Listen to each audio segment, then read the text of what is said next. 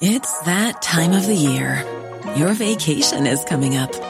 You can already hear the beach waves, feel the warm breeze, relax, and think about work. You really, really want it all to work out while you're away. Monday.com gives you and the team that peace of mind. When all work is on one platform and everyone's in sync, things just flow. Wherever you are, tap the banner to go to Monday.com. Millions of people have lost weight with personalized plans from Noom. Like Evan, who can't stand salads and still lost 50 pounds. Salads generally for most people are the easy button, right? For me, that wasn't an option. I never really was a salad guy. That's just not who I am. But Noom worked for me. Get your personalized plan today at Noom.com. Real Noom user compensated to provide their story. In 4 weeks, the typical Noom user can expect to lose 1 to 2 pounds per week. Individual results may vary.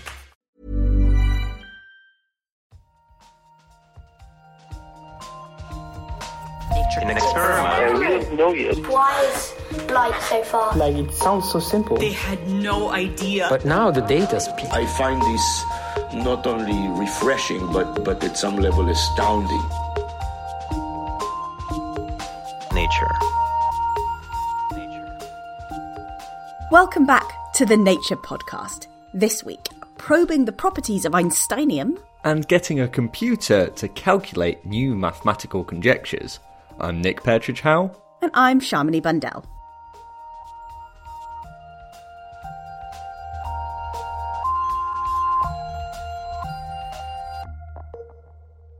To start off the show, I'd just like to say it is great to have Nick Petrić-Howe on for the first time. That's right, I've changed my name to match my wife's surname, and only 3 years after we actually got married. Well, yeah, better late than never. So, back to the pod, what have we got first this week? Well, this week I've been talking to a researcher who's into heavy metal. So my field of interest is the coordination and biological chemistry of heavy elements. This is Rebecca Abergel, a chemist from the University of California, Berkeley and the Lawrence Berkeley National Lab. And when she says heavy elements, she means it. She focuses on the actinides, the elements that hang out right at the bottom of the periodic table. So when we look at the actinide series, there are, over a dozen elements, but what we're really interested in are elements beyond plutonium. So the transplutonium series, they're not very much explored. The reason we don't know a lot about these elements is because they don't occur naturally. They have to be man-made through highly intense processes. In fact, they were first discovered during the nuclear test of the Manhattan Project, so it's hard to get a lot of them. Also, they're all radioactive, so even if you can get some, you can't keep hold of it for very long before it decays. But this week in Nature, Rebecca has been trying to close this knowledge gap by examining one of the transplutonium elements, Einsteinium. For Einsteinium, the issue of radioactive decay and scarcity was amplified. This is a particularly heavy transplutonium element. Rebecca was only able to get a hold of a few hundred nanograms, and even then there was quite a lot of its neighbouring element in the sample, as it's so difficult to purify. All the while, it was rapidly disappearing. So all in all, it means that you have to be very precise, very quick, well prepared, and make sure everybody is safe. It also meant that some of the typical ways that chemists examine elements weren't possible. But Rebecca was able to access a particularly precise kind of X-ray produced by a particle accelerator, which allowed her to probe Einsteinium and find out how it bonds to other atoms. We were able to determine a bond distance for Einsteinium, and that means, the length between Einsteinium and a coordinating atom, so an atom that is binding or attached to the metal. And that bond length was shorter than what we expected. This wasn't the only surprise, though, as Rebecca also investigated how Einsteinium reacted to light. When we shine light on our sample, it absorbs light, and that gets transferred through various processes into other light emitted from the complex. And what we observed is that we could shift the luminescence emission from the Einsteinium in a way that was different from the way we shift the luminescence of other metals. And so again, it behaves differently from what we expected. And so that tells us that there is something special about einsteinium, in that it doesn't behave as we expected. Einsteinium seems quite different from what you'd expect, given what we know of its lighter neighbours. Rebecca didn't want to speculate too much on why this might be, but it could be down to its electrons. It has to do with the interactions between the electrons themselves and the constituent of the nucleus in the einsteinium atom. So how the electrons are distributed around the nucleus in einsteinium and how they spin around, really, that will affect how the metal will bind to other atoms and molecules. So what we're trying to understand now is, why did we observe this, and what is the phenomenon that drives this difference? Whatever it is that is driving einsteinium's oddity, its unusual properties could be a sign of things to come in the periodic table. Einsteinium is the heaviest element to have undergone such analyses, and it could be that heavier elements still display similar weirdness. We really don't know. But Rebecca's research may lay the groundwork for finding out. We're really charting the path for doing more of this work. If we have access to this material again, we have access to all these different facilities, other folks may have access to other facilities where, we could really start building upon this and getting more data so that, yes, at some point, maybe we'll have a better understanding of how these elements behave. And that will help us go back to look at the earlier actinides and maybe revisit some of the theories that we've established to explain their chemical behavior. Even though it seems really just a fundamental result, an element that may not have too many applications, we may be able to go back in the series and start understanding some other properties that didn't necessarily fit, the expectations or the theory, properly. That was Rebecca Abergel. To learn more about einsteinium and its peculiar properties, make sure you check out the show notes, where there'll be a link to Rebecca's paper. Some listeners may be already aware, but this is just a short PSA that Coronapod, which would have normally been around now, is a separate show again. Make sure you keep an eye on your podcast feed for that later this week. Back to the current show, and coming up, we'll be talking about how a computer is coming up with new ways to calculate famous numbers. Right now, though, Dan Fox is here with the research highlights. An atmospheric mystery is afoot, as despite being banned, 3 ozone-depleting chemicals have been found by scientists in the Earth's atmosphere. The 1987 Montreal Protocol limits production of dangerous chemicals that can gnaw away at the Earth's protective ozone layer, but researchers analysing air samples gathered around the world have found such a compound, the catchily named HCFC 132b. Analysis of archived samples revealed the compound first showed up around 2 decades ago. Since then, levels of the chemical, which seems to be coming from factories in East Asia, have trended upwards. The team also detected 2 other compounds. However, none of the 3 have any known industrial use, making their source puzzling. Read more about that research in the Proceedings of the National Academy of Sciences of the United States of America. Scientists investigating the rise of ride-sharing services in the US have found that they may not have as positive an impact on transportation as once hoped. Ride-sharing giants Uber and Lyft began operating in the United States in 2010 and 2012 respectively, and to promote car sharing as a sustainable way to increase urban mobility. But researchers trying to quantify the service's impact by analysing transport data from across the US found ride-sharing barely had an effect on private car ownership. However, the use of public transport declined by almost 9%. They also saw that traffic jams become more frequent and intense in cities where car-sharing services were available. They noted that while the idea of sharing remains a promising solution to urban transport challenges, translating that potential into success is a more complex proposition. Take a ride over to Nature Sustainability to read that research in full.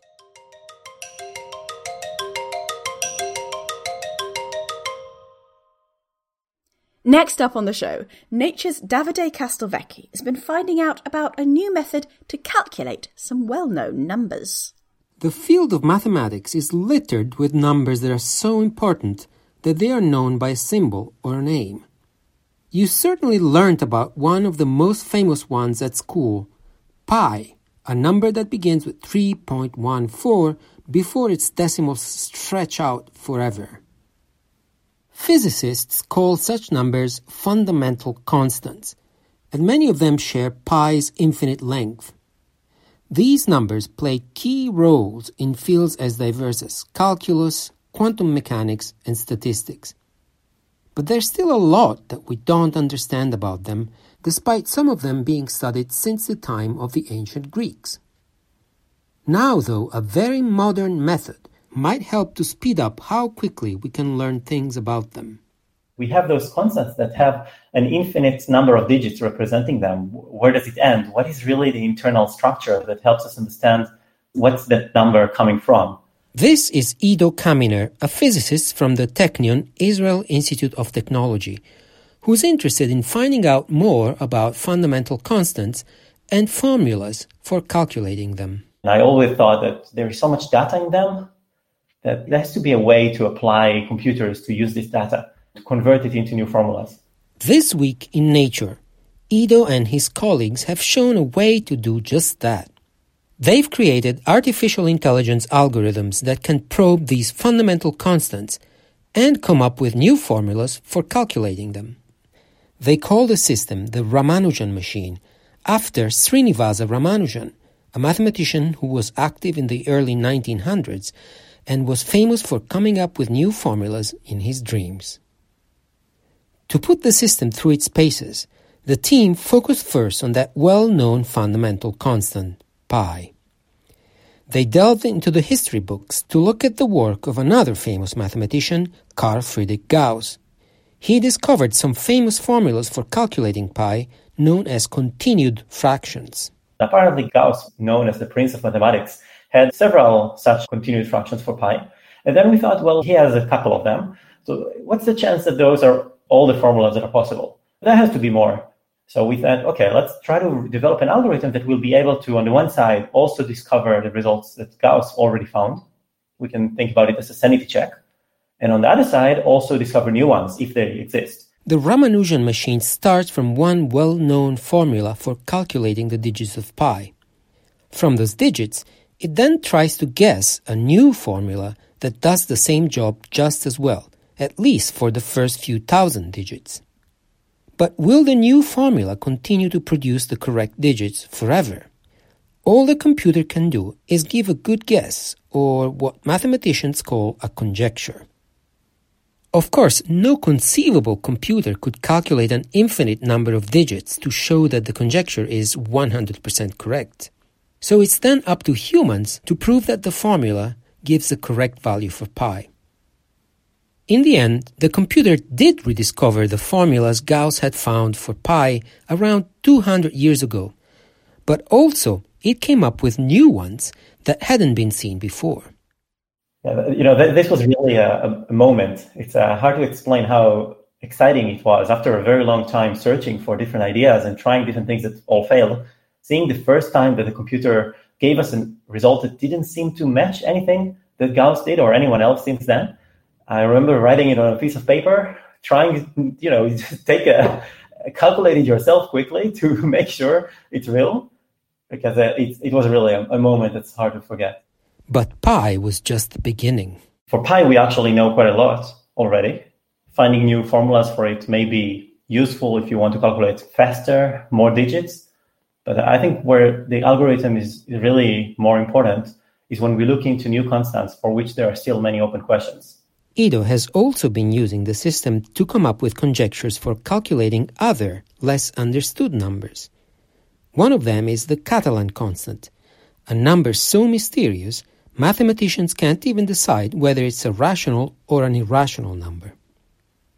Currently, the Ramanujan machine can only generate these formulas called continued fractions, but Ido hopes that it could be improved upon to create other types of formulas that are important for other areas of mathematics. These could point mathematicians towards connections between branches of maths that people did not suspect existed. But with the new machine's ability to find conjectures, does it risk putting human mathematicians out of a job? Ido doesn't think so. Coming up with new conjectures complements their work, providing new avenues for researchers to follow. For our case, when we bring conjectures, I think it's completely not in a competitive place because it actually produces new directions, new options for things to prove. And that actually happened for us. The first results we found, we went out to the wider community, we published those results online, and indeed mathematicians proposed ideas for how to prove the results we found, and indeed proved them. And that also got us to try and develop more complex algorithms that will find more complex results. And by now, there are open questions that mathematicians can follow on. I think this is, for us, the most exciting part, because it can create new leads for new mathematics. I don't think it replaces anyone in that sense. Only does the opposite. That was Ido Kaminer from the Technion Israel Institute of Technology. You can find a link to his paper in the show notes. Finally on the show, it's time for the weekly briefing chat, where we discuss a couple of articles that have been highlighted in the Nature briefing. Shamini, what have you found for us to discuss this time? So I'm slightly cheating this week, and what I wanted to talk to you about is a topic that I've already been researching, because I've made a film about it, which is up on our YouTube channel, and it's a sort of mystery from 1959. It's kind of a tragic story where 9 students went off on a sort of cross-country skiing/hiking trip in the Ural Mountains in Russia, and were later found dead in mysterious circumstances. Oh, okay. This sounds very intriguing, but I know next to nothing about it. So what was particularly mysterious about how they were found? Surely people die on hiking trips all the time. So obviously, this sort of cross-country hiking and skiing can be quite perilous. This is a really harsh landscape, miles from anywhere, freezing temperatures. There might be blizzards, high winds, frozen rivers, all sorts of things. These people were all very experienced and sort of well prepared for all this. And the real mystery comes from the way that they were found. So they essentially didn't report back in at the end of this trip, and rescue teams were sent out, and they eventually found their tent. And the tent had been apparently just abandoned in the middle of the night, cut open from the inside. And the hikers had left the tent, in most cases without shoes, certainly without their full sort of protective gear and multiple layers. And, you know, doing this in such horrific freezing temperatures, they would have to have had a pretty good reason. And ultimately they died of hypothermia due to the temperature. But in addition to this, some of them had unusual injuries on their body, so broken bones.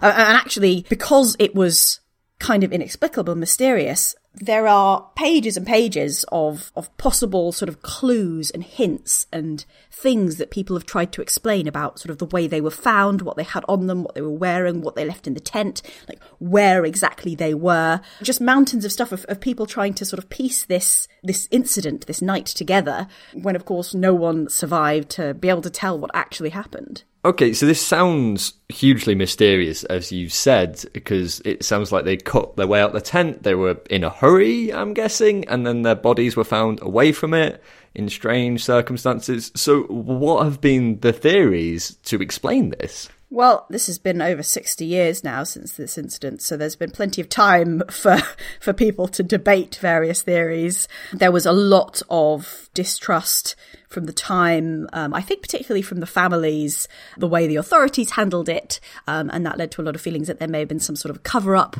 maybe some sort of Soviet, scientific experimentation going on in the area, or something like that. Slightly more far-fetched theories, maybe, that they were attacked by a Yeti, looking at a blurry photo from one of their cameras and being like, could this be a Yeti? Oh, we don't know.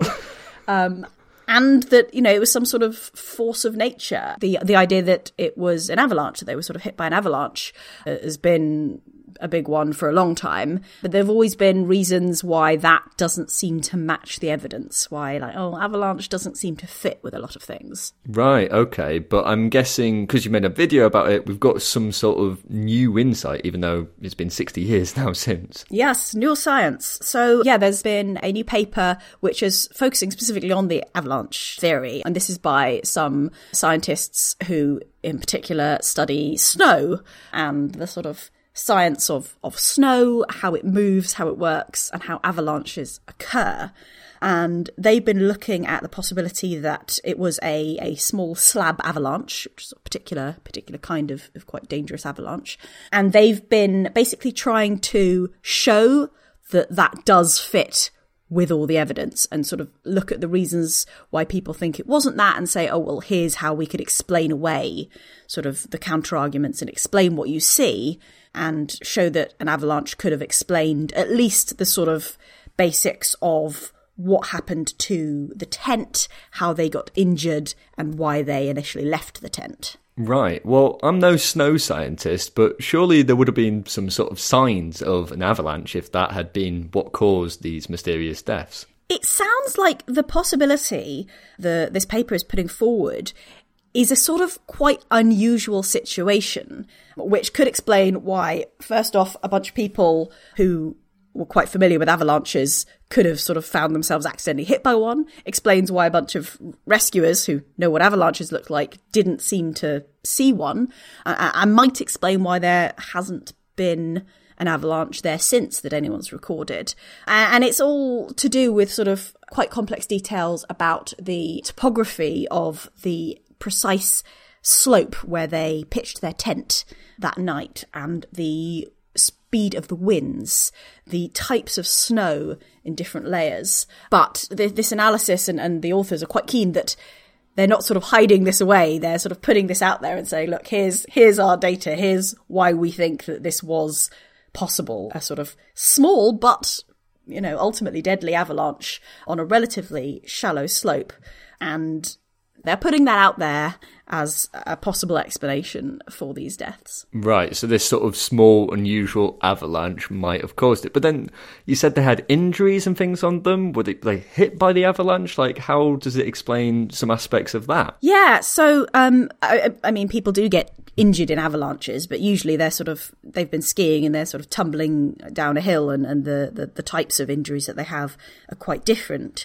In this case, what the sort of paper hypothesizes is that the hikers were sleeping on a sort of quite hard flat surface when a large slab of snow fell straight down on top of them, which is not usually how avalanches go, and could explain, like a crushed rib or fractured skull. And, we think of snow as nice and soft and fluffy, but absolutely in the wrong situation, it can be very heavy and very dangerous. I feel like I need some sort of visual to help me understand this properly, but it sounds like we've got a video for it. It does. You're so good at plugging my videos. I love it, Nick. Thank you.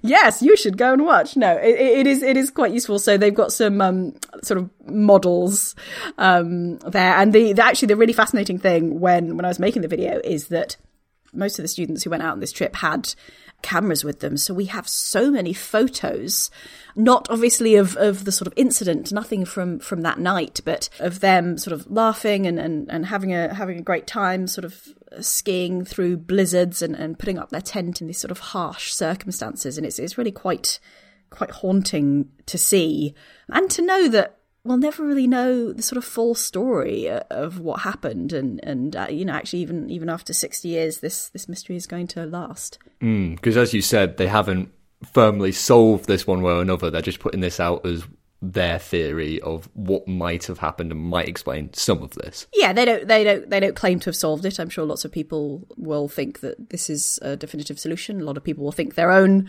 different theory is the definitive solution, but they don't claim to be proving anything. They just want to show that it was plausible, and they put forward a pretty convincing case. So yeah, people will have to go and look for themselves. Well, it certainly sounds like a very intriguing story, and I'll be curious to see the video, which is on our YouTube channel. But for my story this week, I've also been looking at new data that may disprove old theories, although they're not quite as old. And I've been looking at the life on Venus via phosphine thing that you may have seen in the past few months. So I feel like I remember this. This was a big news story, because obviously we're always looking for life here, there and everywhere. And this was Was this a sign of life? Was this a hint of life? Did we think that there was life on Venus? Yeah, so phosphine was a gas that was detected in Venus's atmosphere, and phosphine on Earth is produced by microbes or by industrial applications. And there didn't seem to be a good explanation of why it might occur in the atmosphere in Venus. So some scientists suggested that it could possibly be a hint of life on Venus, maybe some sort of microbial life floating about in the clouds. Oh, wow. Okay, awesome. Yeah, so if there's phosphine gas there, could there be life there? We're just detecting the sort of side product of it. And so you've got an update. Is it an exciting update? Aliens on Venus, please. I don't think we can say aliens on Venus yet, but we can't also definitively say not aliens on Venus yet. But this seems to be a very strong challenge to the claim that there might be life on Venus. Well, this is really just about phosphine, which so far is the only indication that there could be life on Venus. And so this counterclaim is the biggest challenge so far to the fact that phosphine was detected in the atmosphere. So essentially what this is about is scientists have re-examined the data that originally showed phosphine and said, actually, it could just be sulfur dioxide, which is quite a common gas in Venus's atmosphere, and so wouldn't be a sign of life. Well, that sounds very disappointing, but surely we can tell the difference between phosphine and sulfur dioxide. Yes, and the original researchers did do some work to try and do that, and they used 2 different telescopes from 2 different locations on Earth to sort of map out this data and look at the absorbance, because sulfur dioxide and phosphine, they're very similar absorbance wavelengths. So when you look at them through telescopes, they look kind of similar. But they looked with another telescope as well to sort of try and figure out if it's sulfur dioxide or phosphine. And the data from that telescope seemed to suggest that actually, no, it wasn't sulfur dioxide, and so therefore it should be phosphine. But now researchers have re-examined that data, and it looks like it may have just been processed incorrectly from the observatory. Oh, so this isn't just the sort of latest update. It could have actually been that there was a mistake in that sort of original paper. Yeah, it could be that some of the data just wasn't processed properly, and that's what led to this result. And the researchers who have looked at it in this latest work have suggested that all signs point to sulfur dioxide, which, as I said, is quite common in Venus's atmosphere, so wouldn't be a sign of life. Well, slightly disappointing updates there then, but glad that they've been able to look at the data in more detail and potentially remove any errors. And they can keep looking for other signs of life. I hold out hope. Indeed. Well, maybe there'll be some signs in the future. Who knows? But I think that's all we've got time for on the briefing chat this week. Thanks for talking to me, Shamini. And listeners, if you'd like to know more about all the stories we discussed, you can find links to them in the show notes. And if you want even more stories like this, but delivered straight to your inbox, then make sure to sign up to the Nature Briefing. There'll be a link in the show notes where you can do just that. And don't forget, a link to our YouTube channel as well, and the Dyatlov Pass video, as well as all the other wonderful mini documentaries that we make. That's all for this week from us, but don't forget the Corona Pod will be coming out later this week. I'm Nick Petrichow. And I'm Shamini Bundell. Thanks for listening.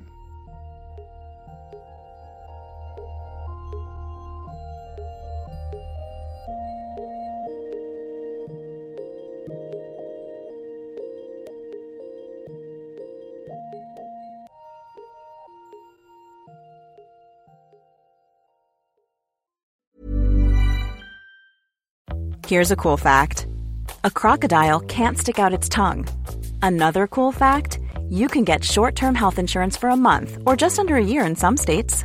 United Healthcare short-term insurance plans are designed for people who are between jobs, coming off their parents' plan, or turning a side hustle into a full-time gig.